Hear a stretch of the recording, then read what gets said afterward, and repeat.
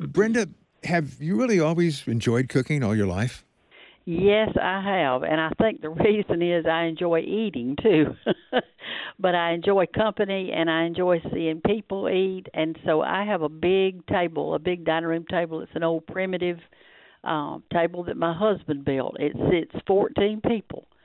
And so sometimes after church, well, actually on Sunday, I'll call some people and say, "Y'all come on over. We're going to eat after church." And they come, and we fill up that table. And I've got other tables at my house, and I love that. And I also love cooking for my family, my immediate family, my daughter and her husband, and three girls. And then I have a son and his wife and two grandchildren with him. And so we love to get together. And after lunch, we just talk and enjoy one another's company at the table. So, We do. who taught you to cook? Have you always been a good cook, or did someone teach Uh, you along the way? yes, I have been a good cook, but that was because of my mother and my husband's mother. Now, my mother, when I was little, she made me be in the kitchen with her. Now, I may not be cooking, but as a young girl, I was either setting the table or stirring something on the stove or something. So therefore, I saw everything that she was doing, and so when it got time for me to start cooking at an early age, it just came natural because of that, because I'd been exposed to it. Did you ever imagine that one day you would have your own cooking show with like more than 1 million people watching?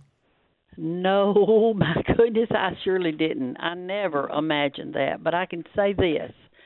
I have always, my prayer has always been that the Lord would help me be a positive influence on the people that I'm around, and He has made this possible.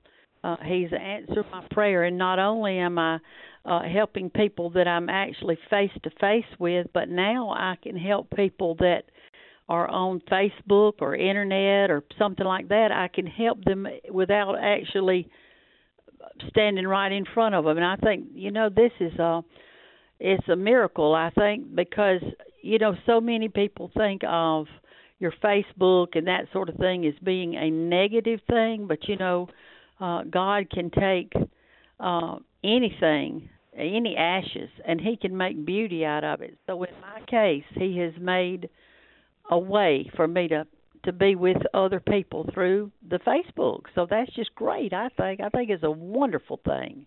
Some of your recipes are very creative, especially the names, like banana split without a banana, old time chocolate gravy, rolled chicken, crackling corn. How do you come up with these recipes and names? Well, that day on the I usually just post whatever I'm cooking, okay? And so that day I wanted a banana split. So I had everything I needed, and I started building it, and then realized that I had already eaten my last banana. So I just fixed it. I just came up with a recipe because I didn't have a banana. And I thought, well, I'm still going to fix it, and I'm still going to post it because I think that's what people like, is that I don't edit what I cook. If I make a mistake, we just go with it. And that's how life is. If we make a mistake, we just have to pick up and keep going. And so I think, that. But now the rolled chicken, my roommates in college came and visited me one weekend, and we fixed that together, and we had the best time.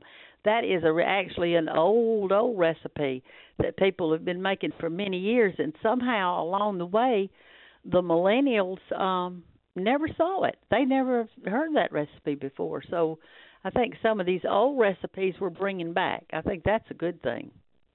One of your shows is called Let's Cook Breakfast, y'all. So, why does Southern cooking taste so good? I don't know, but it sure does. It tastes really good. I think that the society today is such in a hurry to they have to get up and try to get the children ready for school, and they're so busy that they forget how good it is just to sit down to a good hot breakfast with the family, of course, and enjoy Southern food. And I think Southern food is warm, it's filling, and I think it's the love that goes behind that, and just good biscuits. I mean, how would it be if we started our day with just cold cereal every morning. It gets kind of sad. I hear you. Now, you have tea parties, and sometimes family members are involved with your shows. Clearly, family and faith are very important to you.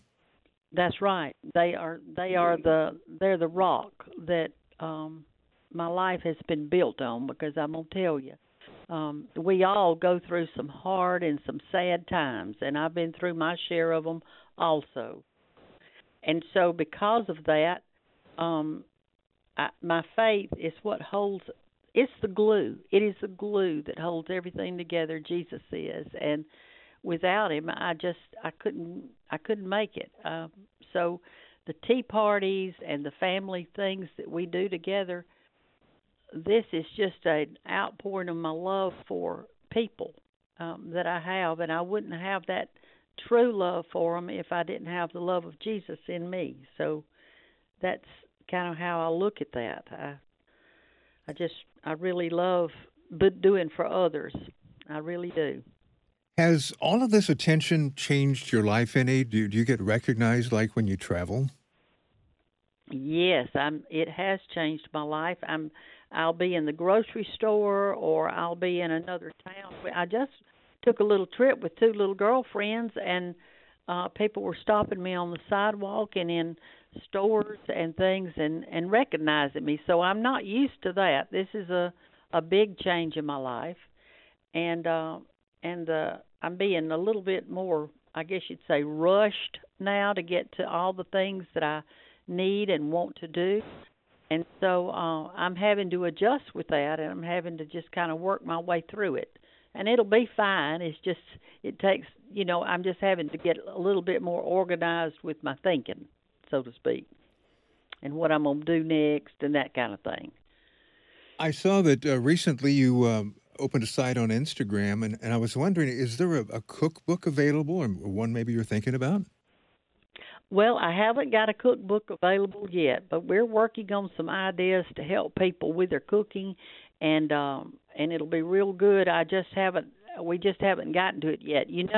I really only started this the last of April. I think it was April the 22nd or 23rd when that first biscuit video went viral. And so that hasn't been too many months, and we've been adjusting to just doing this part. But we will be doing some other things along the way to help people with their cooking and that kind of thing. But we were not there yet, but we're working on it.